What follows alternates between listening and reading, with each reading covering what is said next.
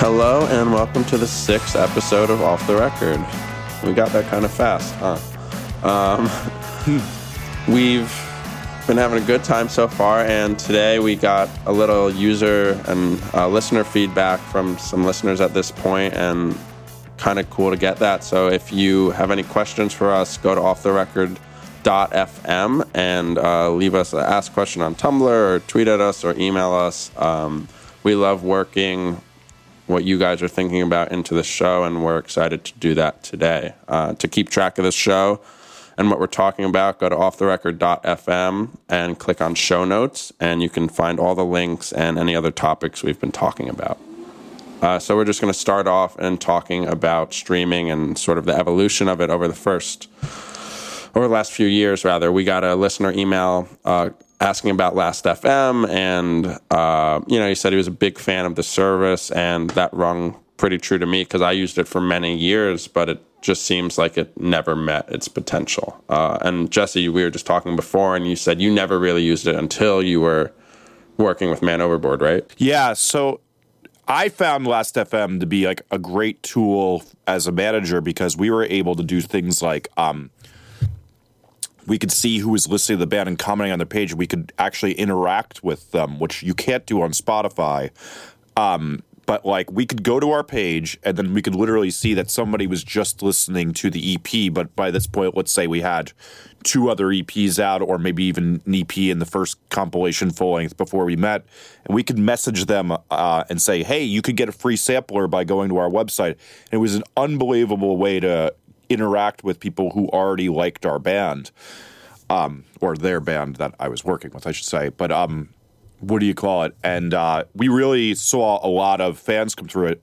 The other fun fact about it is last week we talked about record leaks, and one of the ways we found out who leaked the record was by tracing back who was listening to it through Last.fm at what time, and then seeing who was friends with that person, because you could see each person's friends and who they interacted with. And then when we confronted the person who did it, they fully admitted it. That was Jeff from Run for Cover, who was smart enough to do that. What a guy. Yes. For me, I think I found Last.fm probably when I was 13 or 14. I was always, and I wonder if this really only rings true with people who are like super getting into a music genre they love when they're like 13 or 14. But I was very interested in my iTunes play counts, and like, oh, I've listened to this Blink-182 song 300 times. Cool. But I got a new computer at some point, and all of those like play counts disappeared, and that bummed me out because it was cool to me to see what I listened to most naturally. And so I think I had to mention that to someone, and someone was like, you should check out Last.fm. And sure enough, I did, and it was so cool to like see week by week or month by month or year by year what sort of bands or artists I was listening to the most. And then in addition to like finding all these friends that you're super compatible with. And that's something that, and we're about to get into this, but that's something to me that, Spotify or an Rdio, I wish did as well, perhaps. And just that, I would click, let's say, to be friends with Jesse Cannon, and it would either say our music was super compatible because we both liked music and punk, or maybe one day it would say we're not compatible because you're listening to a bunch of dance stuff. So I mean, we're a few years out from that though. Like, so when I started using Last.fm, I was like 14, and we're 6 or 7 years beyond that, and I don't use it anymore. And my primary reason is different from another person's. I don't use it anymore because with the website, I'll get an advance of, let's say, a Man Overboard record, and I'm not supposed to show other people what the track listing is or something if that hasn't been announced yet, So I'm in the very like small percentage of people where it's like I can't actually use that service because I don't want to get yelled at by some manager. But I think kind of just everyone is using it less at this point, and unless you had Last.fm installed on your computer in the last few years and you're still using that computer, I don't know the next computer I got if I would install it again. You know what I mean? Yes. I have a similar thing, too, of that. I can remember when Spotify would show everybody what I was listening to on Facebook, and I have to oftentimes reference music because of the records I'm doing, and somebody says, hey, can you put on that Taylor Swift song? And then we put it on repeat for an hour. I don't want people to really think I'm listening to Taylor Swift for an hour straight. I have some pride in my life. But I think it was interesting. You're talking. Look, I can get down with her periodically. Not me.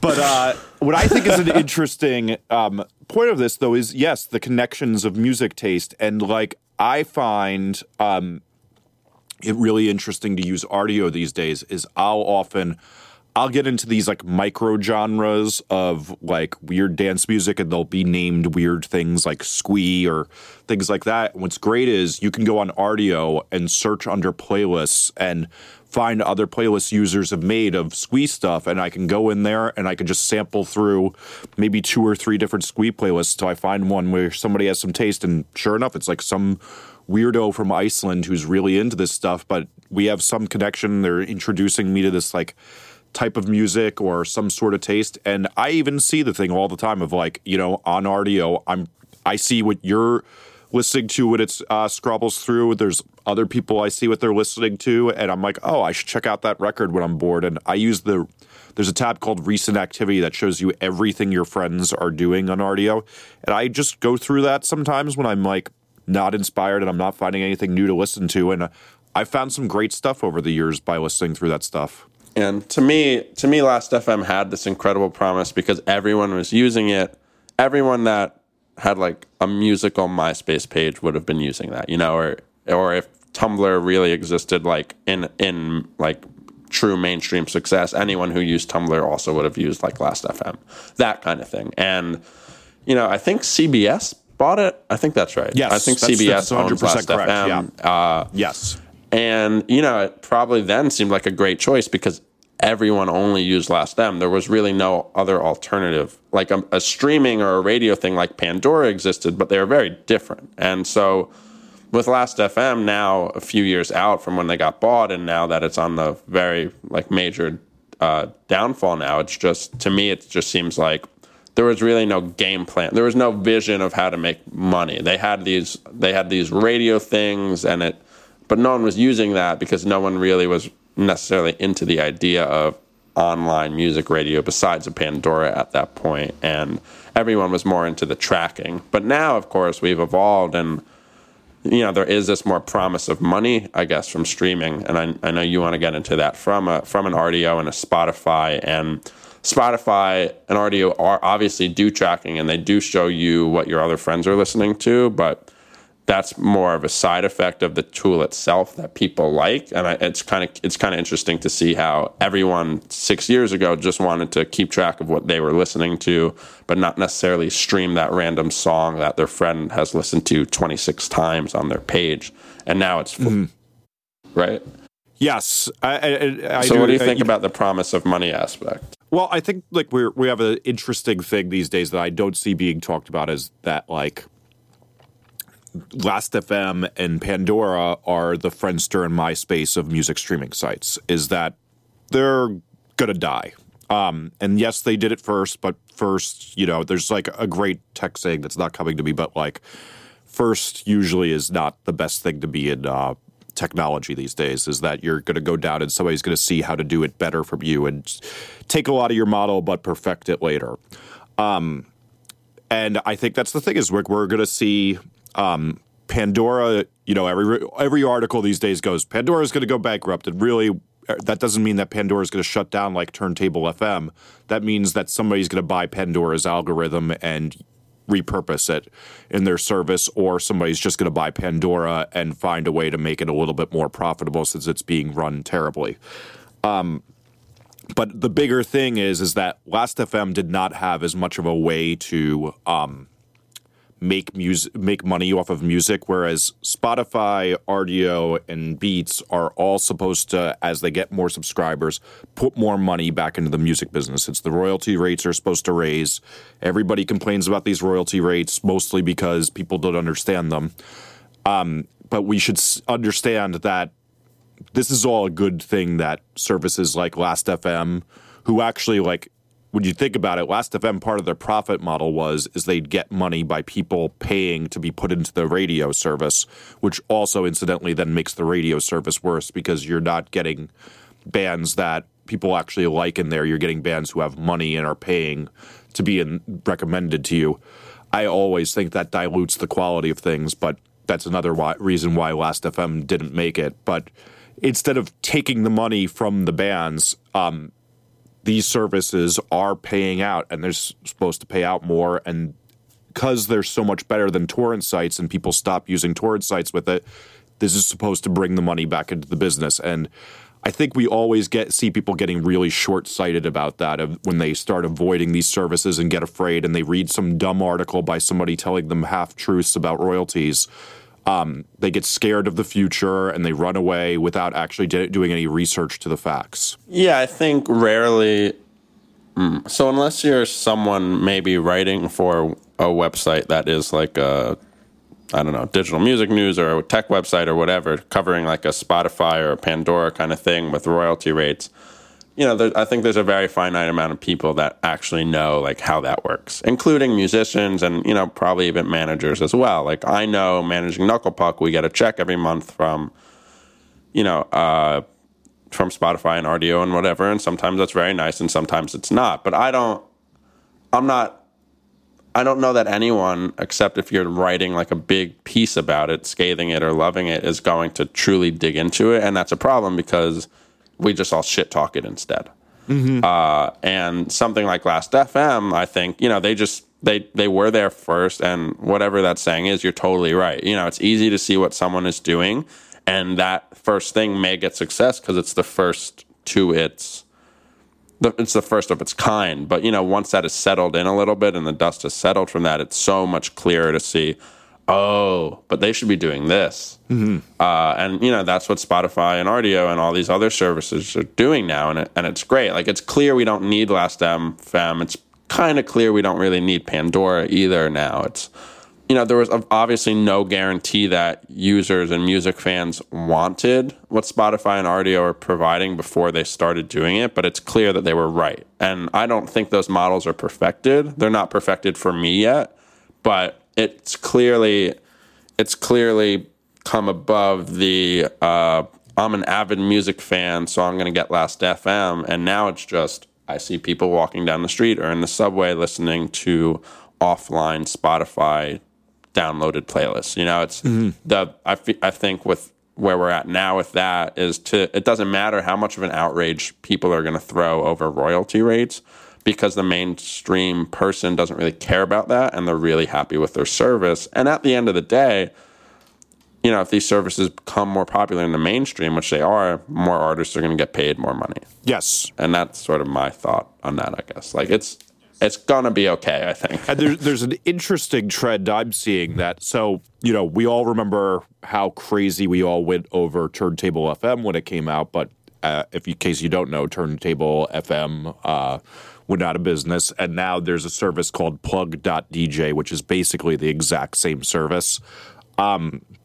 But what's interesting is a lot of the startups these days are now, instead of having to deal with licensing from every single label, which they know is a bad profit model, and which is a lot of what's sucking the money out of Pandora, aside from their poor skills at monetizing their service, they're saying you can only... The CEO gets paid. Oh, yes. There was a great tweet by Van Dyke Parks, who, for those people who aren't 60s music nerds, he was probably the greatest string arranger for rock songs back in the 60s, 70s. Did a bunch of Beach Boys stuff, but he tweeted a thing that the CEO, I think, got paid $2 million less than every musician on ASCAP, publishing company, which is, ASCAP's, I'd say, something around 40% of all musicians getting paid for that service. So that was pretty disgusting. And they've also just done a terrible job of monetizing their service. The greater point is that all these startups, I get a lot of emails about startups because of the type of blog I run, and every one of them now will just be bringing in SoundCloud and YouTube streams, because that already has a built-in profit model, and they don't have to then deal with sending royalties to bands because they're just aggregating content from another website. Totally, and we've talked about this before, a label like Rise or, all labels now, they make a significant amount of their it's not necessary. It's not like a royalty. It's just an ad, but they're making ads in the form of royalties for the music that they're streaming on these services like YouTube, and that's not a small chunk of money. That can be significant. Yeah, and that's great. And technically, there's two types of royalties when you're streaming off of YouTube. Is that one, they're getting paid for the ads from the YouTube service, and then there's also is a publishing royalty that comes from YouTube as long as the band is signed up for their publishing company. Which for any of the people in the business out there, I hope you have all your bands signed up with their publishing companies. I'm doing that right now. Just right before we started taping, I sent an email to the person helping me out with it. Nice. Very nice, Zach. Good job. Thank you. I'm working hard.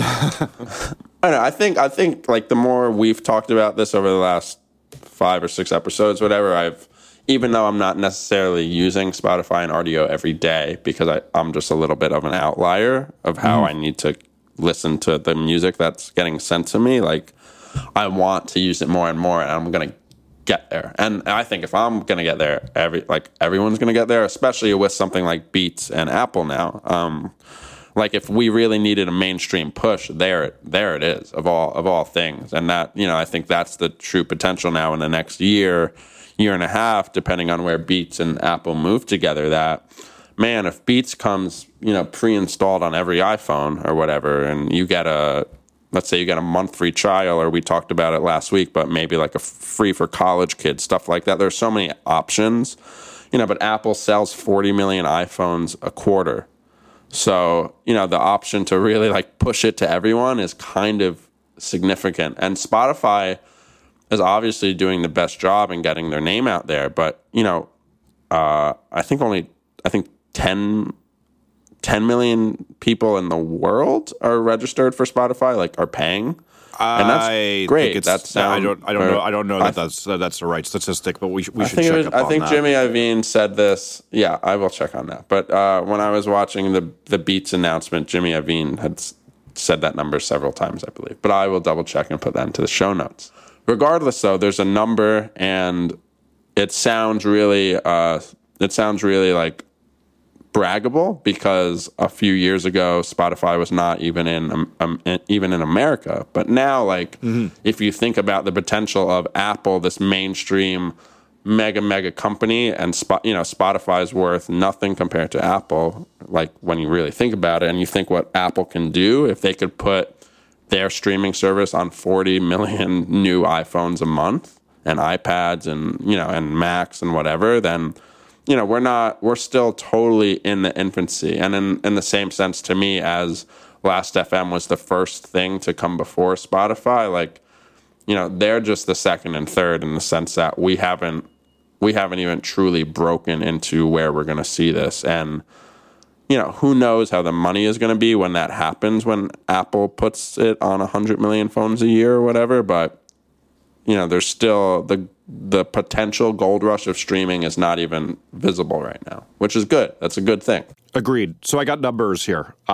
As of 3 weeks ago, they have 10 million paid customers for Spotify in the U.S. and 40 million across the globe. Okay. So 10 million in the U.S. is good. Like, if you think of it, that's one out of every 32 people have Spotify. That means I'm doing that. Yes, I am doing that math right. So I think another interesting aside to this mentioned too is that this thing of having the software come pre-installed, we also have to remember that we don't talk about this often, but there is Xbox Music, which comes with every new piece of Windows and every Xbox. And it's basically the same thing as Spotify, RDO, and Beats. We just don't talk about it as much because it's not very sexy or well done, but it has just about all the same music. There's Google Music too. Yes, the Google these things exist, but they're just not doing as good as a job, I guess. I feel like it's such a missed opportunity. But we should also remember that before Spotify launched in America,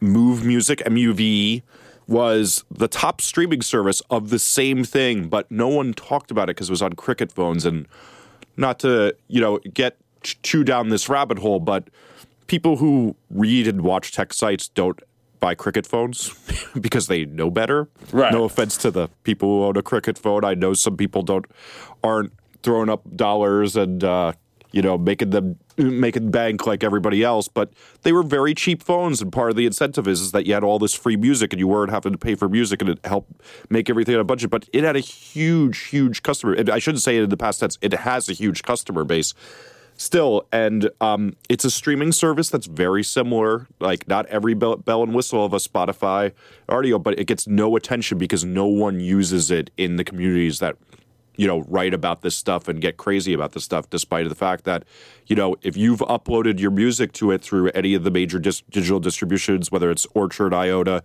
to TuneCore, CD Baby, or Reverb Nation, or DistroKid actually doesn't go there, never mind. You're getting checks from that for anybody who's listening to your music, and it's money instead of people using torrents and you seeing no money, and that's a difference. Well, that's probably a good spot for our first sponsor. Off the Record is once again brought to you by Limited Run. Limited Run is an easy to set up direct-to-fan solution for labels and artists.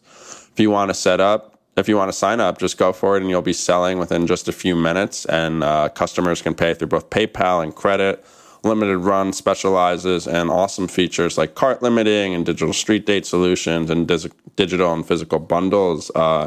We are putting up 2 Bad Timing record releases this week, and we just went through the very simple process of having a different digital release date as a vinyl release date, and just making sure all the pre-order bundles and packages were as good as we could use them. And I was poking around some other store options today, and it was quickly realized there is no other option because we wouldn't be able to do this anywhere else.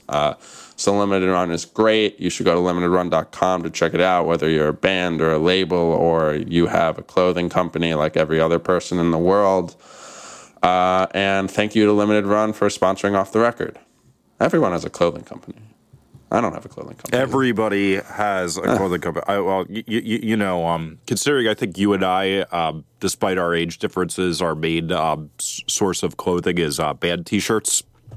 I don't think we need to get that crazy. Basically, my uniform at this point, it's this summer is always a band T-shirt, maybe a Fred Perry or Ben Sherman if I'm trying to really keep it classy. I don't even know what those things are. Come on, dude! You never saw the dudes in Newfound Glory wearing them? Come on, Zach. Oh, I've seen it. So our next topic is, you don't really see every Facebook post from all the pages you like anymore, and so I think this is a topic that has sort of continued on for years and years now, and it's kind of head scratching because it seems to only get worse. Well, it's only about 2 years. We should clarify what we mean. So Facebook, let's say Zach likes my page of my fictitious band, and let's say I have 300. Actually, let's just make this nice and easy. I have 1,000 likes flat on my page. What Facebook did about 2 years ago is it said, you know what? Only 15%, so 150 out of the 1,000 people who've liked my page are ever going to see a post I make. So this happened about 2 years ago, I want to say. And what Facebook announced a few months ago, I'd say about 2 months ago, is that they're going to keep lowering this number. So you're already thinking 150 out of the 1,000 people who've liked my page. That's really, really awful. But the reason Facebook does this is they want to sell you to buy those ads and hit promote on your page and make them money. So they started this policy on October 24th, 2012, I'm seeing. So it's been a bit. But the big thing I've gotten into, and when it came time for me to update my book, Get More Fans, this past spring, is I had to put a disclaimer in that I don't think you should be focusing on promoting and sending people to Facebook. And that's not to say that you shouldn't have a Facebook page and you shouldn't talk to fans who want to hear about you on Facebook.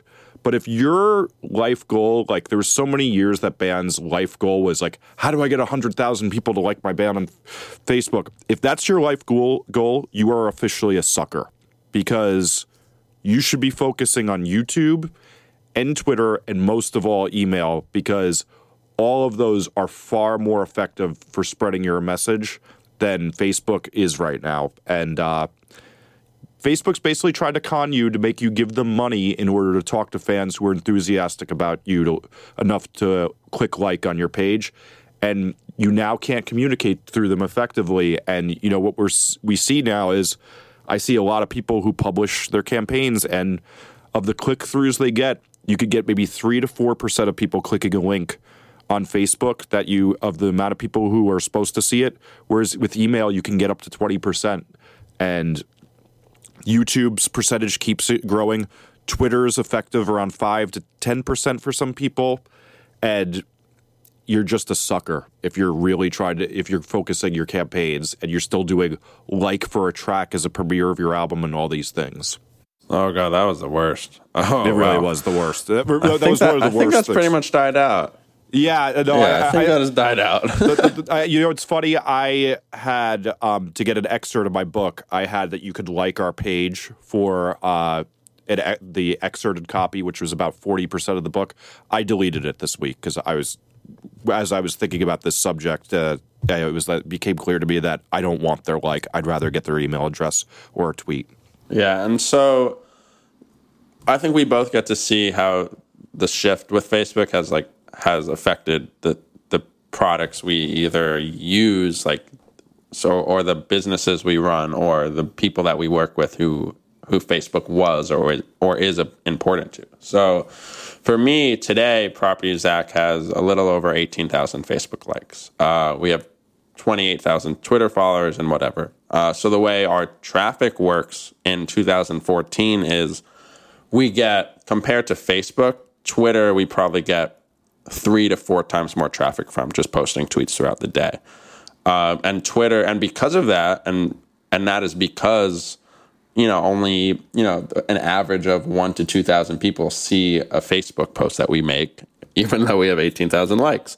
But, obviously the way Twitter works is everyone can see it if they're looking at their Twitter timeline at that moment. And so I put a lot more effort on making our Twitter page exciting. For Facebook, it's just an RSS feed of what we post, and Twitter is as well. But I'm much more willing to do a little something more to make what I'm posting on Twitter a little better if the situation needs it. But Facebook, it just doesn't matter what I'm going to do because it's not really going to get to that many people, and that's pretty upsetting to me because it actually used to be reversed when Property Zach was starting in 2009, and then let's say before Facebook made the switch in 2012, we would see more.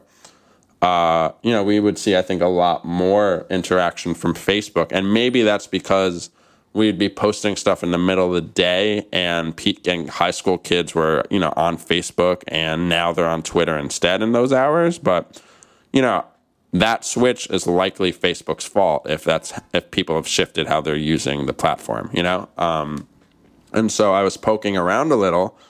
And so today I clicked on one of our Facebook posts. I clicked the boost sales button. So if you don't have a Facebook page, on the bottom right hand of a post, there's this button that says basically boost performance or boost sales. And so we currently have 18,000 Facebook likes. It would cost $100 per post to have our Property Zach post reach a minimum of 18,000 people and a max of 48,000 people. And then you guys, that's just for $100. I mean, no biggie.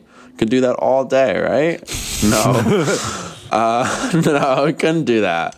And then to take it a step further, I looked at Real Friends' page, and I do day-to-day management work for them, and they have about 170,000 likes, and that's great. That's awesome. I clicked on just a random post for them, and the minimum Facebook suggested I pay for a promotional post is $1,000. Let's change the language on that. Not suggested, said you could. The minimum you can pay to do this is right. So if you have over 150,000 Facebook likes, you're not going to advertise unless it's minimum $1,000, and that was to reach about 500,000 people. And so, it's a really just frustrating thing. And, it's forced all these bands to become creative in a way that's either then comes off as kind of gross or just frustrating for the band. So, for example, Knuckle Puck, and I'm sure other bands, notice that their posts just naturally do better at night because kids are home from school and they're maybe on Facebook more when they're home from school doing homework or whatever. So we've come to realize that if we post something, let's say at 6 o'clock at night, we're more likely to have that post shared by more people. And if you don't know how it works, basically, if you share a Facebook post on your personal page, it's going to bolster the amount of people that obviously see it. And that brings you into all these new possible demographics of people. And then Facebook likes that in their algorithm, so they make that post more popular. However, you don't really have any way to know or control that. It's just kind of a luck of a draw. Is this fan going to like and share and comment on this post? Because if he only does one of those things, I'm only getting 8% of my fans to see this. But if 50 people share this post, maybe I'll get a reach that's larger than my page. So it's, there's all these dumb things. Like bands are like, please share this post. We want to make sure everyone can see it. And on the one side, you probably have to feel like a little sympathetic because it's like, oh, that's such a bummer. They don't like their fans who buy their music cannot see them and support them. And on the other side, it's like, don't ask me to share this. That's gross. I agree. The sharing thing is gross and it's pathetic when bands do it. Now, so here's another interesting thing that I wrote up on Musformation recently is that Facebook it now punishes you, as I put it in the article. Facebook will punish you for encouraging your insufferable fans. So your fans won't see your updates if you say things like, if you post the same content over and over and over again, like if they see you posting the same link, they start to punish you and won't let as many people see it. If you say, please share, not as many people will see it. They've put it into their algorithm that basically they don't want you to do that anymore because they want it to be natural, passionate sharing.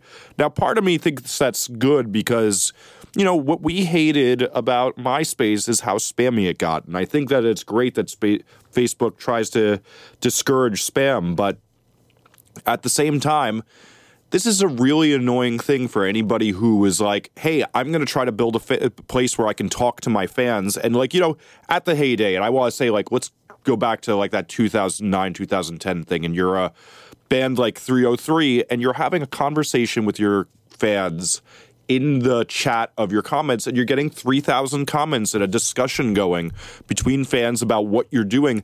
I think that was kind of a cool thing, but now that has totally died because your fans don't have a community where they can sit and talk in the comments amongst each other. And you even see there's no group I see most of the groups I'm following, their fan bases are growing, yet how many people are commenting on their posts is shrinking. And that's not a natural thing of just people are getting apathetic to Facebook, which is also happening. It's a thing because Facebook doesn't let everybody see it and there's not as much of a forum about it anymore, which right, you're not getting anything back. Thing.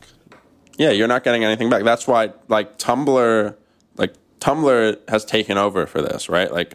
Yes. I'll wake up in the morning and I will wake up to the world is a beautiful place answering 500 messages on Tumblr while I'm asleep or whatever band, and kids like that one because they're gonna. It's not only it's not 100 comments on one Facebook post. It's an individual ask to a band, and they may individually answer privately or to their whole follower base, right?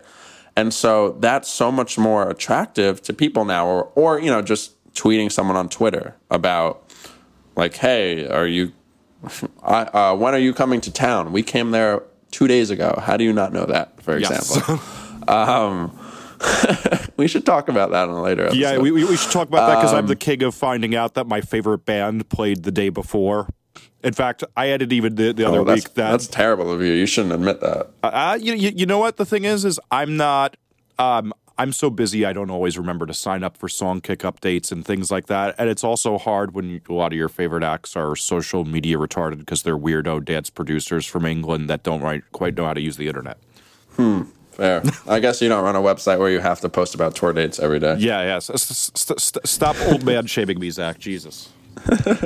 So I don't know. It's just kind of upsetting to me. But I will say that Brand New announces that they're releasing an album tomorrow, and we post that on Facebook. Tons of people will share it, and we'll get crazy traffic from people that have never seen the website. So the thing about Facebook is, as much as it's frustrating, whenever I do something not on purpose and it works in Facebook's algorithm, it's incredible. Yes. Like we will see more new and organic traffic from Facebook from people that have never seen the site before than anything else. Like on Twitter, it goes to our 28,000 people, and people will retweet that and whatever, and of course we'll get new visitors from that. But it doesn't stand a chance when it competes against Facebook. And I'll go into our real time Google Analytics and I'll see that like we have 80% new visitors on the site right now, and I'll click from where, and they're all referrals from Facebook. And it's just this thing that because of how Facebook's newsfeed works now, it's not the most recent stories, it's the most popular ones. So it doesn't matter if I posted this thing 2 days ago. If it's getting shared each day, it's going to be in the top of someone's newsfeed 3 days later, and I'm just going to get more and more from that. And it's awesome. And that's how it should work to me, but it happens like 3 times a month. But it could be happening for me or for a band or for a label every day, but there's no chance. No. So it's a bummer because it's phenomenal when it's phenomenal, and it's just so pointless when it's not. And the pointlessness greatly outweighs the usefulness at this point. And it's clearly not changing. It's clearly only increasing how they are working that method. And it's frustrating. They're going down this road further, and they're going to keep going down it. And I think what's an interesting side to this that you mentioned is that so, what should be your strategy when it comes to Facebook posts? And a lot of what I talk about in my book is that, like, if you're the type of person who wants to overshare and you have tons of news, Twitter and Tumblr are a much better place than Facebook. Facebook's almost, like, best to, like, just kind of keep your biggest news. But, like, the days of, like, showing a picture of a cow you saw on the side of the road on Albuquerque on Facebook are so over. And if you're still doing that, you are a sucker. And you should really keep Facebook for the important updates, and also use it for what it is good for too, is time posts. Like, as Zach mentioned, like 6 o'clock does really good for the bands he manages. And like, for example, for me, for music business content, around 4 o'clock on the East Coast does really good for me, and I see better results. Find those things, schedule updates, make them work, but like, don't overshare on Facebook. Because the other big thing is one of the other reasons not as many people see your posts is, let's also remember, unlike Instagram or Tumblr, you have the ability to say, even though I like this page, I don't want it in my news feed. And that's another big reason not everybody sees your posts on Facebook, is also that. It's not just Facebook's hiding it. Facebook is hiding it, but you're also getting ignored if you're worse at Facebook and you're doing too much sharing. That's true. Sometimes you have to guiltily like someone's fan page that they invited you to, and you just hit ignore on it. Yeah, like every sometimes day. You just got to do that. Sometimes you just got to do that. Let's call that a daily thing. Yeah. One other thing I just want to quickly mention. I couldn't find a link, but I've heard Kevin Lyman from the founder of Warped Tour talk about this a bunch over the last year. Facebook, Warped Tour. I have to give like props to Kevin. Like, he's incredibly on top of where his ticket buyers of Warped Tour live online. Like, he is totally bought into that, like anyone else in his position and age has that I've ever seen, in terms of what he's doing as like a promoter, as an agent of a tour that is imperative to bring out 10,000 people or more a day, and they need to be considerable. They need to grow every year. We need to bring the new class of 14-year-olds in every year. And so Kevin has said that Facebook used to be their primary place. That's where they needed to get the news out about Warp. But now, like, he wants to just abandon basically Facebook because of this new model that they're just driving home. And so instead, Kevin is focusing all of Warp's efforts just on YouTube and Instagram. And it's really interesting. Like, he's like, yeah, if we post anything on Instagram, like, we're set. Everyone sees it. Everyone likes it. And that's great. And for YouTube, it's worked so well for them that they're even bringing out they usually have a pit reporter. That's just someone that films a new, basically, video every day from Warped Tour. But instead, they're bringing out like these YouTube personalities that have incredible like staying force with all these weird people that we don't know exist because we don't use YouTube like that. You and I or random person X. But you know, they have this direct line to this community of kids, of young kids that Warped Tour can't hit on their own. So like Kevin Lyman's smart enough to say, "Hey, Brian Stars, you know, come on this tour and, you know, blog or do like vlogs or whatever to your 200,000 YouTube subscribers, and it'll be great." And you know what? Like, I think it is going to be great, and it's really interesting to me when you see someone that has this 20-year business of this really incredible and successful tour, keeping up and making, you know, pretty important decisions on how to keep his tour vital and young. And like, to see him just like publicly like shame Facebook and being like, actually, like, all this, we can do it so much better, and we don't have to pay thousands of dollars for the people that want to buy tickets to see when we're playing there. And so I just like, it's interesting when you actually see the big names make the switch, and they are making the switch. Agreed. And I think this is a great point to make. And like, I will second this by also saying something I had discussed. I was interviewed on this podcast called Pop Cultivation, and we had a really great discussion about that. No band in our scene, I will always say this, probably there may be one or two that I'm not aware of, are using YouTube to its full potential right now. And YouTube right now is the West that's waiting to be won. The bands, or I should say, you know, these YouTube personalities who do this, they're usually pretty terrible at music compared to most of the bands in our scene, but they know so well how to make YouTube work, and they hold chats in the comments, and they do all these smart marketing things. And when the first good band in our scene does this, they're going to blow up so huge. But every band in our scene ignores this. And so because of that, tons of terrible bands acts or cover bands, whatever we want to call them, are blowing up from YouTube because they're using the tools that are there, and they're taking advantage of it, and the good bands aren't. And that could be a big change. And if you want to see an opportunity that's waiting to be had, YouTube is it in this scene.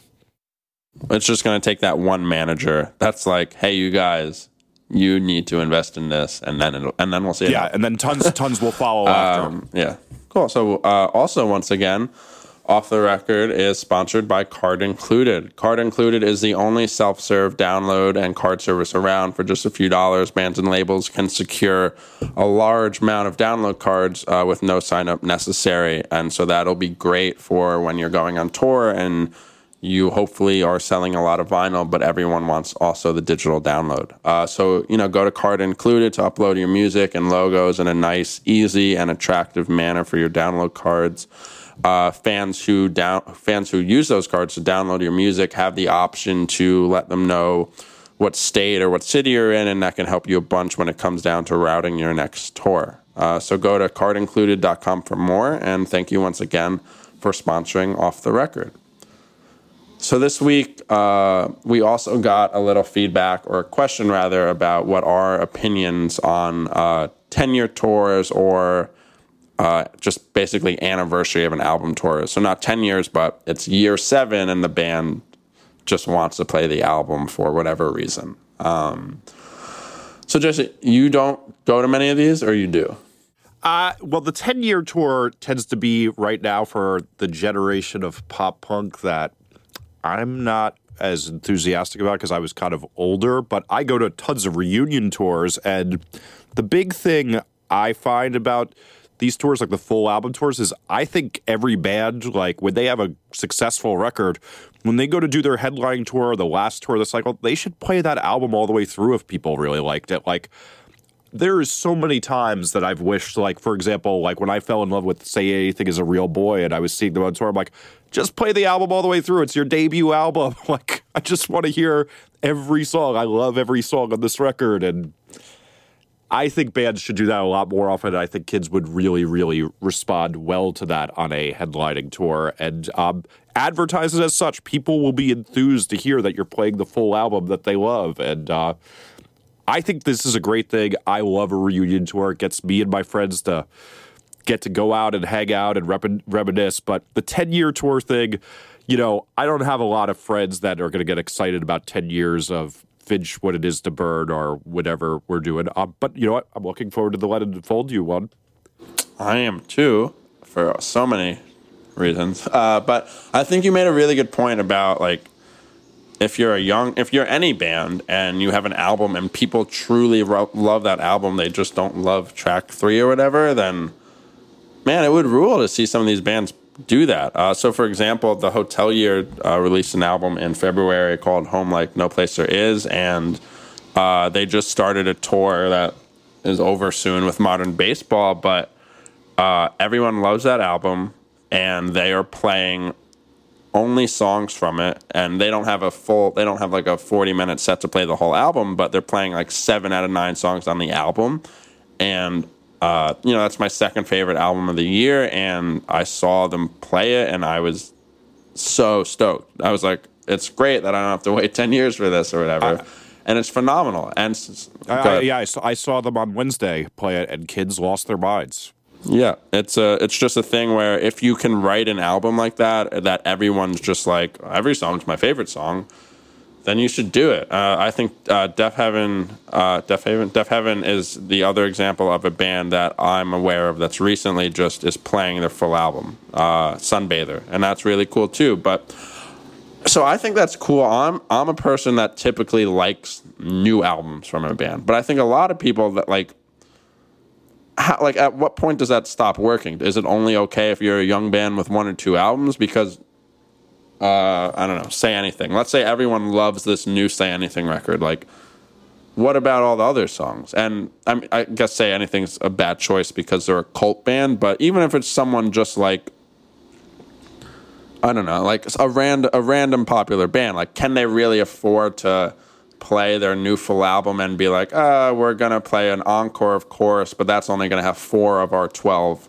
quote-unquote hits? You know, I also think bands can step up the game. Like, you know, Say Anything's a great example of this too. Is sure, play all of Hebrews and play a 2-hour set. I think so many bands are afraid of that long set these days. It's like, you know, like, I don't know, maybe it's, and you know, I admittedly get a little tired after I have trouble watching bands for even more than 30 minutes for most bands. But you know, a band like The Cure plays a 2.5-hour set. Now, they've been doing that since they were about as far into their career as Say Anything is. And I don't think that's the thing, is if you have a long-lasting career of songs people want to hear, that's not the worst thing. And the funny thing is, like, to use The Cure as a great example, is they have a couple albums fans really hate, and they kind of skip over them.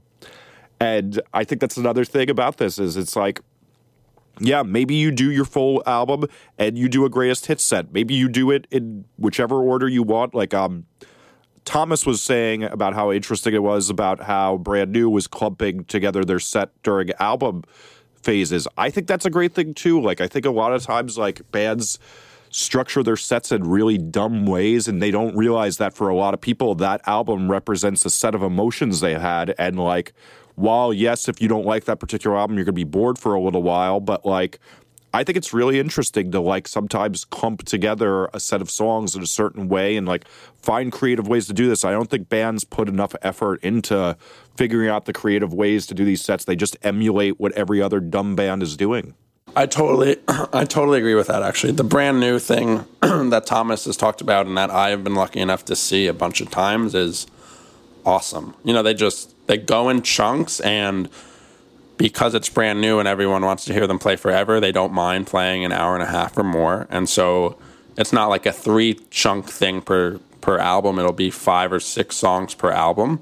And it's just so great because they're going to play every song you want to hear them play, plus probably 1 or 2 more on each album. And I think that's a great way to do it. And I don't think many bands structure their sets that way. And I can't think of another band that I've ever seen that has structured their set that way. And I don't know why Brand New does it, but I hope they don't stop doing that because it's so enjoyable to me, and I can't wait until they have to add like another chunk of 5 songs in there for their next album, because I want to experience all of them. And that's the thing, like, unless I'm just going to see this band because I only like 4 of their songs, which is not something I do, like, play for me what you want to play, and I'm probably gonna enjoy it, unless like your singer can't sing or something, you know. And so I think there is a lot of room for people to be creative in a way that's kind of just really easy, but everyone's a little too lazy to do. And so I think if you're a younger band, like, I would definitely love to see more bands play their album full. And so I was listening to the Somos record earlier, and I would love to just see them play that from front to back. That'd be great. Or, you know, whatever random band you want to throw in there. I think it does get a little trickier if you're 6 albums in and you can't play a 2-hour set. But, you know, there's so much room in the middle there between the 2 extremes that, like, I just think if you take a little more time to figure out the set list and figure out, hey, like, people seem to react to this, or I like when Brand New does this, maybe I should try this with my band, that it would be pretty solid. Yeah, I think there's a lot of... So then here, this leads to another question that I always find interesting. How much new music that no one's heard should a band play live? Oh. So I don't think anyone in the world, like, I feel like 90% or more don't like that, including the bands who do play their new music before it's been released when they go see other bands. Like, whenever I read an interview or hear someone talk about that, it's like, yeah, like, I don't like when bands do this, but we're going to do it. And it's just like, what are you doing, man? Like, you're calling yourself a hypocrite right now. So we're what do you think? We're largely on the same page.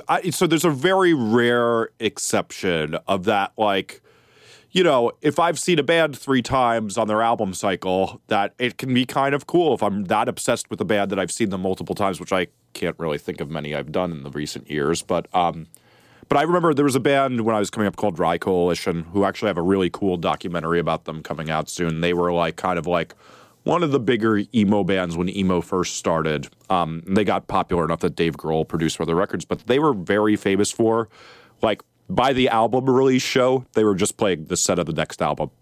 And, you know, this is a band that put out a lot of music, and people hated them for it. And it kind of added to their reputation, but it is that thing of, like, I don't think people like more than one song. I could pretty confidently say that if you're a band and you're playing more than one per hour, your fans are really, really not feeling that. Yeah, like there has to be, I think, such a special bond between the fan and the band that where, like, you have the leeway to really, like, go, like, to play 3 new songs live. Like, I think, honestly, the only band I would be okay with just hearing new material from is Brand New. Like, I honestly just can't think of another band for me where I'd be like, oh yeah, like I'd be happy to hear you do this instead of playing songs that I love from albums that have already come out. Like, I saw the first time I ever saw Brand New, they debuted like 2 songs of Daisy before it came out, and I was like, yeah, this is great. This was the first time they had ever played those songs, and I felt lucky to hear them. But for other bands, like, I probably can't hear what the singer's singing about. Lyrics are really important to me more than music is, more than the music is most of the time. So it's like, it's hard to enjoy to the fullest extent that I would like to enjoy. And so, like, 1 song, 2 songs, if they're spread over a long set, is solid. But if you're just going to play, like, new songs, no one's going to leave there feeling fulfilled, I think, right? And that's kind of like, when you leave the show, you want to be like, that was great. I don't know what other songs I would have wanted them to play, but I probably didn't want to hear them play 4 new songs. I think a great example of this, too, is if you're... So when I saw the Refused reunion shows, it was like that thing that they didn't play every song off Shape of Punk to Come. And we all walked out, we were like, I can't believe they didn't play X. I can't believe they didn't play Y. And instead, you know, you play some obscure song, you leave the crowd unhappy. Now, I know that there's a fine balance for bands of, like, how much are you doing this for yourself? How much are you doing it for them? But, you know, part of me thinks that the set list is never something you're ever going to be totally happy with, especially if you're Aerosmith and you've been playing Dream On for 30 years. You got to want to kill yourself. I mean, I know I want to kill myself every time I even hear that in a bodega because I've heard it so many times through my life, and I used to like that song at some point when I was 12 years old. But, like, I'm sure they're sick of it. And I think that there is a thing of, like, you know, if you want to keep getting them checks, you got to find interesting ways and put a little bit more effort than a lot of these people are putting into it these days. Yeah, and I guess to circle back what we started talking about originally, like it does frustrate me when a band will play like their full album 6 years or 8 years, let's say, after it's come out, even if it's a fan favorite, because they're limping along now and they're not going to make it to 10 years as a band. And that one, like, like that's the thing. I am down for, like, I love 10-year tours or anniversary tours. So for what you were saying, like a lot of the pop punk-ish 10-year tours that come around now, they don't necessarily interest you. They greatly interest me because I was too young to see any of those bands play a majority of those songs when I started getting into this music. So I am crazy lucky enough to have seen at this point, like 5 out of my 10 favorite albums front to back over the last like 4 years. And I believe I'll probably get another 1 or 2 of those in the next few years. You know, like I saw Brand New play all of their albums last year. I saw Taking Back Sunday do Tell All Your Friends 3 times. I flew to LA to see Blink play my favorite album of all time. Like I feel so lucky to get those experiences, and like I love it. As long as the band is not like as long as the band can still like play their instruments and do it well or whatever, like that rules so much to me, and I feel so lucky. Are you implying Blink-182 can play their instruments? Well, they don't need to. There's a difference. It's okay if Tom messes up that 10th guitar riff. It's okay. It's all right. It's gonna be all right. But I just feel so great about that, and I feel so lucky, and I'm like, yeah, I don't care. Like, I don't even view that as a money grab. I just view it as like it's a celebration. But when you see that band do like a tour 13 years after, or 7 years after, it's just like, all right, what are you doing right now? And at that point, sometimes it'll feel a little less authentic to me, and it just bums me out a little. But at the same time, like if I love the album, I am going to be excited to see the album. But for example, like Lydia just did a 10-year tour of Illuminate. And I was sad I'm sorry, not a 10-year tour. They did a full album tour of Illuminate, and it has not been 10 years. And I was like, oh, that feels kind of like fake to me. Like maybe you just had a weird time before you released your new album and you wanted to throw a tour in there. But there are instances where it does leave a bad taste in my mouth. So 10 years is long enough for you, but 7 years you're a little like, I don't know about that one. Yeah, like 10 years, like I guess 5 years is okay too, but I don't know. There's just something to me if it's like, we didn't want to wait 3 more years. I'm like, I'm sure your wallet didn't want to wait 3 more years. That's right. 10 years, it just seems kind of like that. Like that is what we have come to expect now, right? Like that's just the like quote unquote like industry standard. Do your 10-year tour. Great. And so I feel like anything, I don't even know if that should make me feel good or bad, but it's just accepted. And so I feel like when you see a band be like, we're not gonna be able to be a band for 3 more years. We're just gonna do this now. That's when it's like, maybe I wouldn't have rather you done it at all. Cool. Well, that's probably a good place to leave it. Any recommendations, or have you been too studio busy lately? Yeah, I've been very studio busy, but I've been reading a great book called The Obstacle is the Way by Ryan Holiday that I think anybody who likes this podcast would enjoy, which is it's a lot about like stoicism and that the challenges you have are the most important thing, and that when something goes wrong, having to figure out how to make it go right is the most important part of your life. And it's a great read, and it's really fast too, so you can get it, and it's really inspiring, and I've felt really inspired lately from reading it. Awesome. I would recommend Kevin Devine's Matter of Time live EP record. A few years ago, before Kevin went on a tour, his goddamn band just went into a studio and tracked all these songs that they'd be playing on the tour live, and it rules. Also, Andrew McMahon played Everything in Transit at a one-off Chipotle festival in San Francisco this weekend, and I am crushed.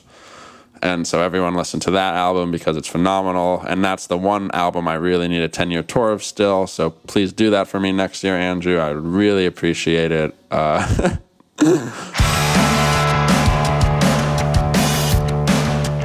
Thank you to everyone for listening to Off the Record this week. We were brought to you once again by Limited Run and Card Included. You can keep up to date with us at offtherecord.fm. Jesse's on Twitter at Jesse Cannon. I'm at Z Cirillo.